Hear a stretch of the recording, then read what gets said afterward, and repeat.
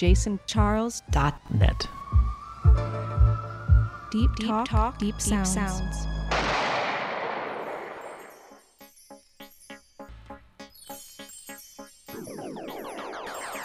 This is BODYTONIC Radio with Jennifer DeLuca on jasoncharles.net.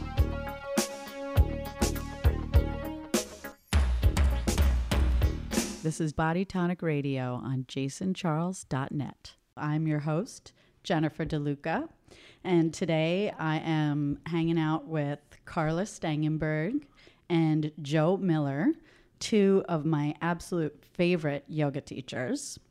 I'll tell you a little about them.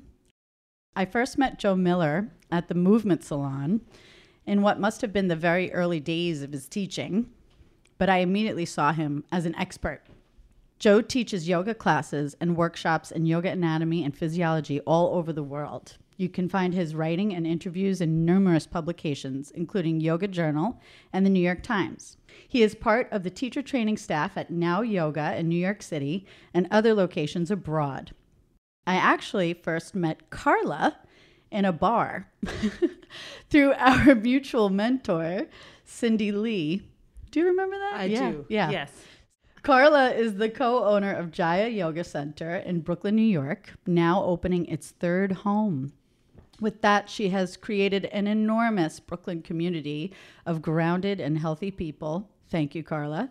She also directs the Jaya Teacher Training Program and teaches numerous anatomy trainings. Welcome, you guys. It's good to be with you both. It's great to be here. Thank you. You know, it was really fun going into your websites and reading your bios. There was a lot of really interesting information there that I didn't really know. So, Joe, in your bio, you mentioned having this feeling of being disembodied and that this led you to yoga. Could you talk a little bit more about that feeling? Sure. I think it was mostly, a kind of a limited self-image, that I had a kind of a concept of who I was that I think wasn't really accurate, or at least wasn't complete. But when I was growing up, I was a bookworm. I was definitely not an athlete. I wasn't a dancer. I didn't really do much in terms of sports. And that was kind of who I sort of saw myself as being. And I think I had never really been very interested in the competitive aspect of sports. And I think maybe that's kind of the way that I saw just the idea of kind of athleticism or being in your body, as I saw it, as about being sort of performance-oriented in some way, and wasn't really connected to the idea of kind of the internal sensation of being in my own body, and kind of connected to the feeling of sort of joy that you can get through movement. When I moved to New York, I was, believe it or not, a skinny young man, and now I'm a skinny old man. But I was really thin. I wanted to build up, so I joined the Y on 23rd Street, and I started lifting weights, and it wasn't really very successful at bulking up. But I started to enjoy the feeling of getting stronger, and they had yoga classes there, and I took the yoga classes and really enjoyed them. I think because I started to connect to like kind of the feeling of being in my body, of just that there was some, feeling of kind of joy or pleasure in some way that I was able to find, mostly through relaxation at that point. And then as I started to get more deeply into yoga and I discovered vinyasa yoga, I also started to kind of connect a little bit more to the joy of just being able to do a lot of things, to feel like my body was kind of capable and strong, which wasn't really something that I had in my self-image as a young person. So to feel able-bodied. Yeah, to feel able-bodied, and also I think just to connect to the value of the sensation of movement and being embodied. Carla, I'd like to talk to you a little bit about your bio too, because you mentioned somebody being very important, but then you don't really go into why they were so important. So I'm kind of curious about this person, Wendell Beavers, that you met at NYU. Who is Wendell, and what is it about Wendell? I'm so glad you asked. Wendell Beavers is he was my movement teacher at NYU. I think it was like the first class I went into that was in the studio that I was studying in an experimental theater wing at Tisch School of the Arts. And he was teaching developmental movement. So he just took us from as developmental movement does, from the ground up. And so we were using it for, because we were performers and theater people and such, and we were using it with the goal of, being a better actor and ensemble member and understanding space-time and shape and all of these other aspects of being a theater maker. But in the process of going from the, undulations on the ground for months and months at a time to building up the organization in the body, like going over that process again, it felt like it delivered me to my body in a way that I had never experienced before. And it was just delightful. I did have the experience of being well within my body, but this took it to another level of intricacy, and it helped me be a bit more self-possessed. It just gave me parameters and good boundaries in terms of physical movement. So I think the world of him today still. I've been in New York for 25 years as of this past August, and still I am using what he taught me. I am using all of that work that was the foundation, and it was from developmental movement, which just makes sense because that's the foundation anyways. You know? And we all like came from working our way on the floor. Exactly. Yeah. So it's really so interesting that you mentioned that process of discovering your body and the whole being on the floor thing, because I consider Graham technique a big part of my like growth spurt in terms of movement, and the whole first 45 minutes of Graham, you're on the floor doing things like from your pelvis, basically. You're not really standing on your legs. And I think a lot of times, even when I have clients come into for a Pilates session and something maybe not so obvious is going on, I do bring them to the floor. And a lot of Pilates is on the floor too. Yeah. It's interesting. It's a big gift to be able to get on the floor is a big gift. Yeah. And then to actually get on the floor is a big gift. And continue to be able to get on the floor and up off of the floor as we get older. Yeah. It's huge. Yeah. And just changing our relationship to gravity in terms of being movement practitioners, that is huge. If you want to have I think my opinion would be that if you want to have healthy movement and you want to do this as long as possible, you can't just do it in one way all of the time. Yeah. You got to do it up, you got to do it down, you got to do it in, you got to do it out, you got to do it left, right, and all of the different directions. Forwards and backwards. So do your handstands on your feet. Yeah. Do your standing poses on your hands, on your sides. So just change, I don't know, change the relationship to gravity. Variety is so healthy in our world. I also wanted to touch into your yoga teacher training. You both did the Om Yoga teacher training with Cyndi Lee, as did I many years later. And I have to say, Joe, you're one of the reasons why I did that training, because you were on staff and I trusted your judgment. But what was really nice about the teacher training, I think for me, was the container. Cyndi will call it a container. Like, she teaches a very sort of clear and organized form. And I really liked that. And I was just curious how you guys felt about that, but also living in that structure and then graduating from it, how you made the teacher training your own. Joe, if you want to start with that. Sure. Yeah. Carla and I were class of 2000, right? It's true, yeah. Yeah.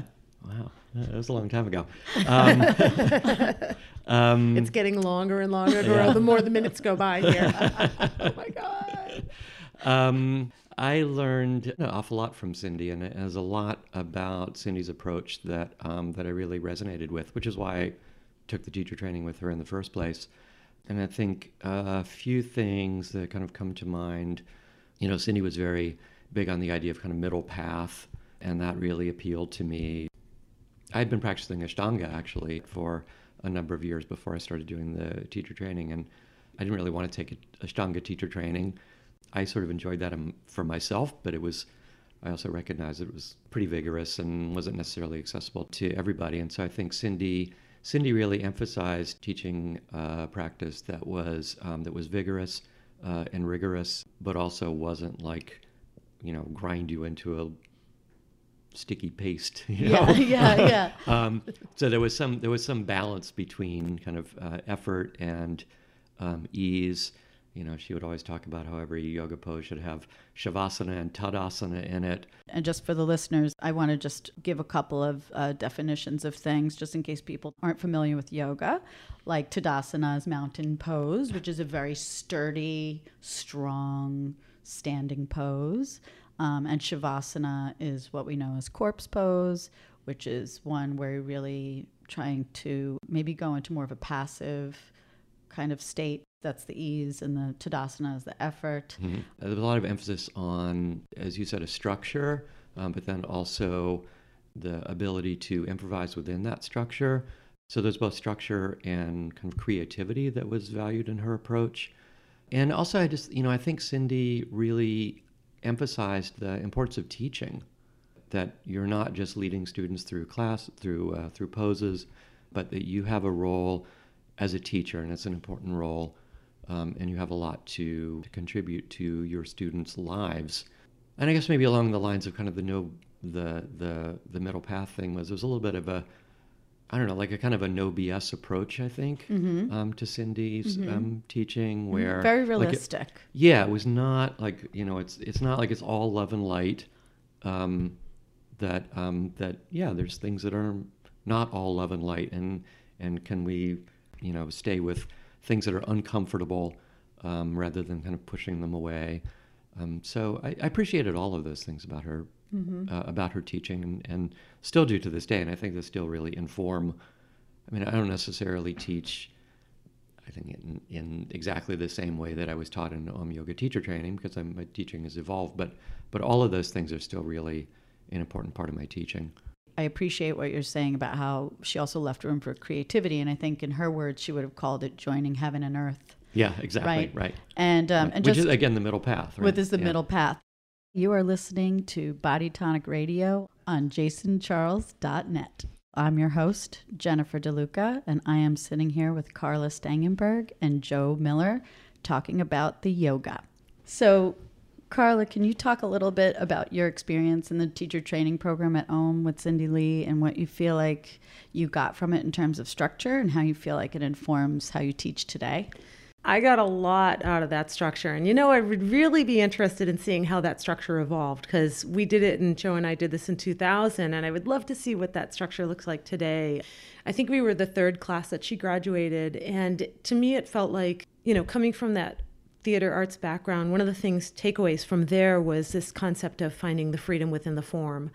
And that's what Cyndi's structure was like to me. It was like, this just perfect, just enough structure that then I could, use my creativity to twirl around 3 times and make something of my own happen within that structure. And it helped me organize myself. I have to say that I used that structure faithfully for 5 years solid, teaching upwards of, 15, 20 classes a week for 5 years. And I knew that thing inside and out, and I relied upon it, and I used it teaching so much it was necessary to have an organizing principle. And that, for that period of time, was enormously helpful to me, and it was such a gift. Cyndi, as a teacher, and I agree with what Joe said, teaching is important to her. We were to refer to ourselves as teachers, not instructors, and that is important to me. And recently I posed that question to people in my Jaya community and said, what do you guys think is the difference between these two words? And so we had this back and forth about it, just because still to this day it's an important term for me. All of the structure of the however many months we were there, she was also able to allow us to have, for me, to have my voice. And that is what I needed. I needed just enough freedom, but I also needed to be reeled in. So I had something substantial to offer people that was consistent, but not regimented, because I couldn't deal with that anyhow, Yeah, as a person who teaches teachers in Pilates, I think I'm recognizing what you're saying about not giving too much instruction so you're not let out there like a robot just repeating the same thing over and over again. She wanted you to be who you were. And that kind of brings me to my next question. So Carla, when I come to take your class, every time I'm in your class, I'm laughing. Like, part of your approach is definitely to just you're just funny, and you are being yourself. And Joe, you guys are some of my favorite teachers. And Joe, I feel like your class is a little bit more intellectual, maybe. So you both cultivate these very different environments, but yeah, I'm gravitating toward them. And so, with that, I'm also going to throw into this question, like the idea of beginners and new people. And so, you play with the humor, the intellectual information. How are you pulling all that together to create the space? Or what do you feel like you're getting out of creating that kind of space? And maybe you could talk a little bit about like when new people come into that space. What are you thinking when you make all that happen? The alchemy. Right. Well, it's a secret. So I can't tell you guys. I'm sorry. It's like totally privileged information. Yeah. No, I'm just kidding. I'm totally kidding. I'm looking for a laugh. I'm glad that you get some chuckles when you come to class. I am thrilled when people laugh because I am often I'm inviting people to get out of their comfort zone and to do something that is extremely challenging. Just to come into the studio is friggin' hard. Mm-hmm. It's hard if you are not in your body in that way in which we were discussing earlier, mm-hmm. and you feel disconnected and you've been just sort of neck up and in the world in that way for 20, 30, 40, 50, 60 years. And then all of a sudden you're going in there and everybody's wearing these friggin' tight clothes and everybody looks fancy and they know what they're doing. They know where everything is and I don't even know where the bathroom is. What am I supposed to do in this situation? What do? I welcome them. I try to be as warm as possible. I try to smile. Sometimes that's hard for me. If anybody knows me, it's like I'm inside, I'm inside the vehicle, but it's like, wait, they're timid. I'm familiar here. Please come into this space, come into this world. This is where everything is. I help orient them. Helping orient them is one of the most important things that we can do to new people, whether it's new to the studio in the moment and they've done yoga for however many years, or it's just new, generally speaking, to a movement practice. They need some warmth. They need some care. They need, I think, I don't know what they really need. This is what I need, so I'm going to give them what I need. I think, again, the humor with regard to, I don't try to be funny. I guess people find me amusing. Thank God, because it's difficult and they should get a little laugh out of it as they're holding Hanumanasana. That's the I slipped on a banana peel pose. And they should have a moment of like levity while they're trying to do something challenging, if they get a moment of levity, well, wonderful, because then they won't leave being like, oh my God, that was so hard, and they'll be so sad and never want to come back. We want them to come back. Don't you want them to come back? Yeah. You want them to come back. I want them to come back. Why do I want them to come back? There are so many reasons, but one of them is for them at least. Yeah. And Joe, you have a different vibe in the room, but I love it. So but everything that both you and Carla said like totally resonates with me. And kind of the way that I think about it is I try to create a container, as you mentioned before, that word, a container where people can learn. And I think that means, first of all, that there has to be some sense of safety and some sense of, as Carla said, of being welcomed. Because if you're feeling stressed out and fight or flight mode kicks in, then always our response is to be reactive and to basically kind of fall into habit. And of course, if we're just acting habitually, like there's not really any room for us to be able to learn anything. Mm-hmm. So I think there has to be a feeling of kind of safety and feeling like, oh yeah, like I feel appreciated and that I have this space to be able to explore. And at the same time, for us to be able to learn anything new, there has to be some challenge, right? So like, how do you offer challenge, how to kind of excite people's curiosity and to stimulate them with novelty, with something new that excites them, and at the same time, not overwhelming them to the point where they just become reactive and stressed out and they can't learn anything. Yeah. It's just I kind of continue to try to figure that out, and it's an ongoing process. I have a distinct memory in one of your classes actually where I stole this and I use it. That exemplifies what you're talking about like a curiosity that's not too hard, but it definitely kind of anchors your mind, where you had us in a twist sitting, just twisting, rotating our spines, turning to one side. And you said, now try sticking your tongue in the cheek of the direction that you're turning in. And so everybody stuck their tongue in their cheek in the direction they're turning. And you could turn a little further. I was like, nobody got hurt in the process. So, I think it's great. I think what both of you do too is, you mentioned safety. I think what both of you do is you create a safe space where people feel comfortable there. But you also do a lot of demystifying. I think both of you are able to demystify what's going on through the body, whether it's through like some textbook information or a laugh or an interesting exploration. You guys are able to do that. And I think that's one of the things that I experienced very early on in your classes. So we don't have a lot of time left. And God, I could talk to you guys forever. So hopefully there'll be a part 2. But what I'd like to mention is to the audience that you should check out both of these guys, their Instagram accounts, because they're both really interesting. You can find Joe like hopping around like a frog somewhere on the West Side Highway. Or you could see Carla in her hallway, or doing some kind of movement vignette, or she's got some great haikus. So definitely do that. But I do want to talk about one more thing before we say goodbye, which is I want to talk about Shavasana, which we mentioned earlier, which is corpse pose. Actually, when you teach kids, you call it like starfish pose. So you're lying down, you're on your back, your limbs are easily just kind of falling to the sides of you. And the challenge of corpse pose is to, of course, just be dead. No thoughts, no tension in the body. And a lot of times you can read certain things from the room in Shavasana, I bet, and it's not uncommon for people to cry. Like I've cried in Shavasana. And I was just wondering if you guys could talk a little bit about that pose and the power of that pose. Carla, if you want to take that.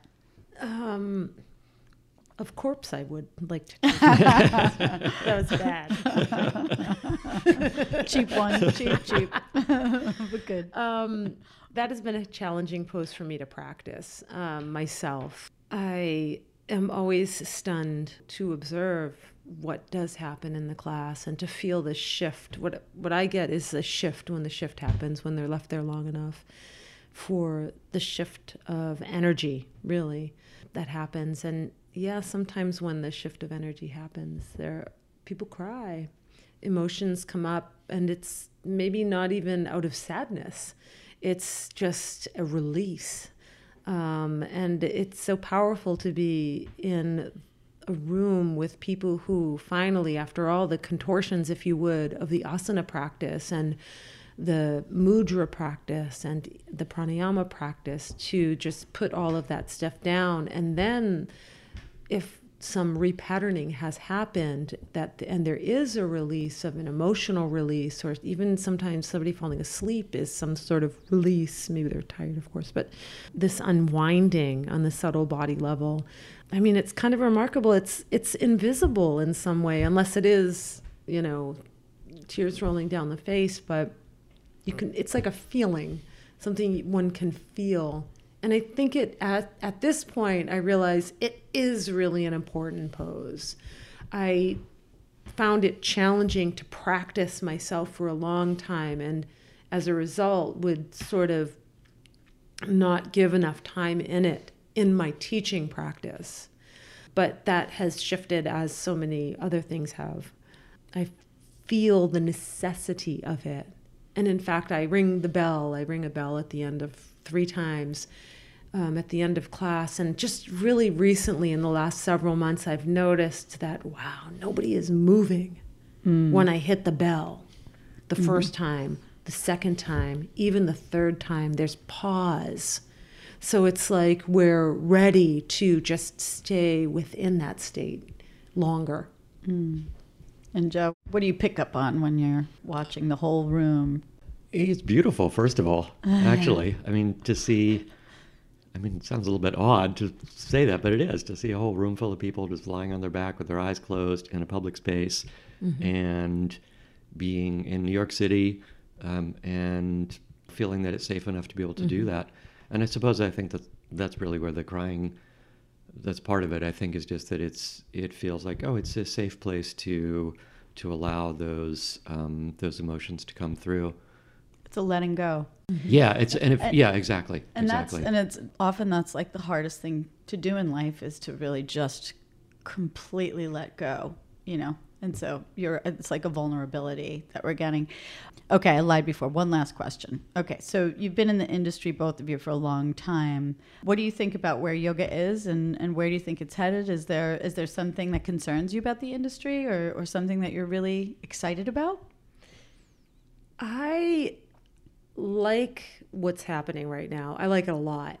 I like how all of the stuff that I studied with Wendell Beavers, people are now incorporating into their asana practice is what I see, because then it makes it easier for me to incorporate it, and then I'm not just some weirdo over here in Brooklyn doing it. I am excited by that because I think it helps people's bodies stay healthy.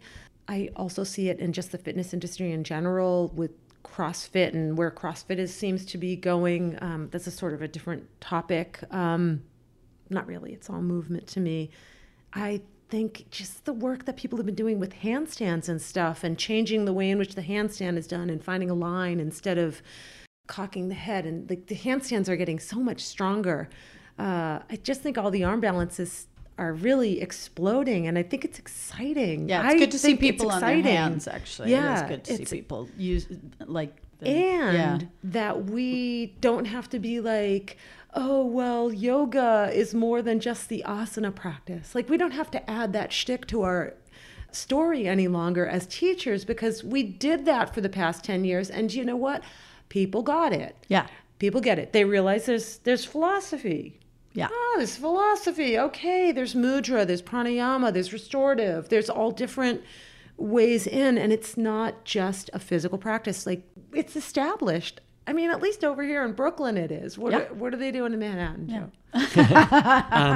I agree with you. I see a lot of the same thing going on. I see a lot of more interest in a greater variety of movement and types of movement, and also kind of that idea of kind of cross-pollination with the fitness world, which is something I think is really only happening pretty recently. I think, for a long time, there was a real separation between kind of the yoga world and the fitness world, which is something I really became aware of when I was in graduate school. And I think also there's more interest now in terms of the scientific basis behind yoga practice. There's more interest in research, and kind of grounding yoga practice in a little bit more clear scientific view, of movement, and rather than seeing it as something kind of completely apart from everything else.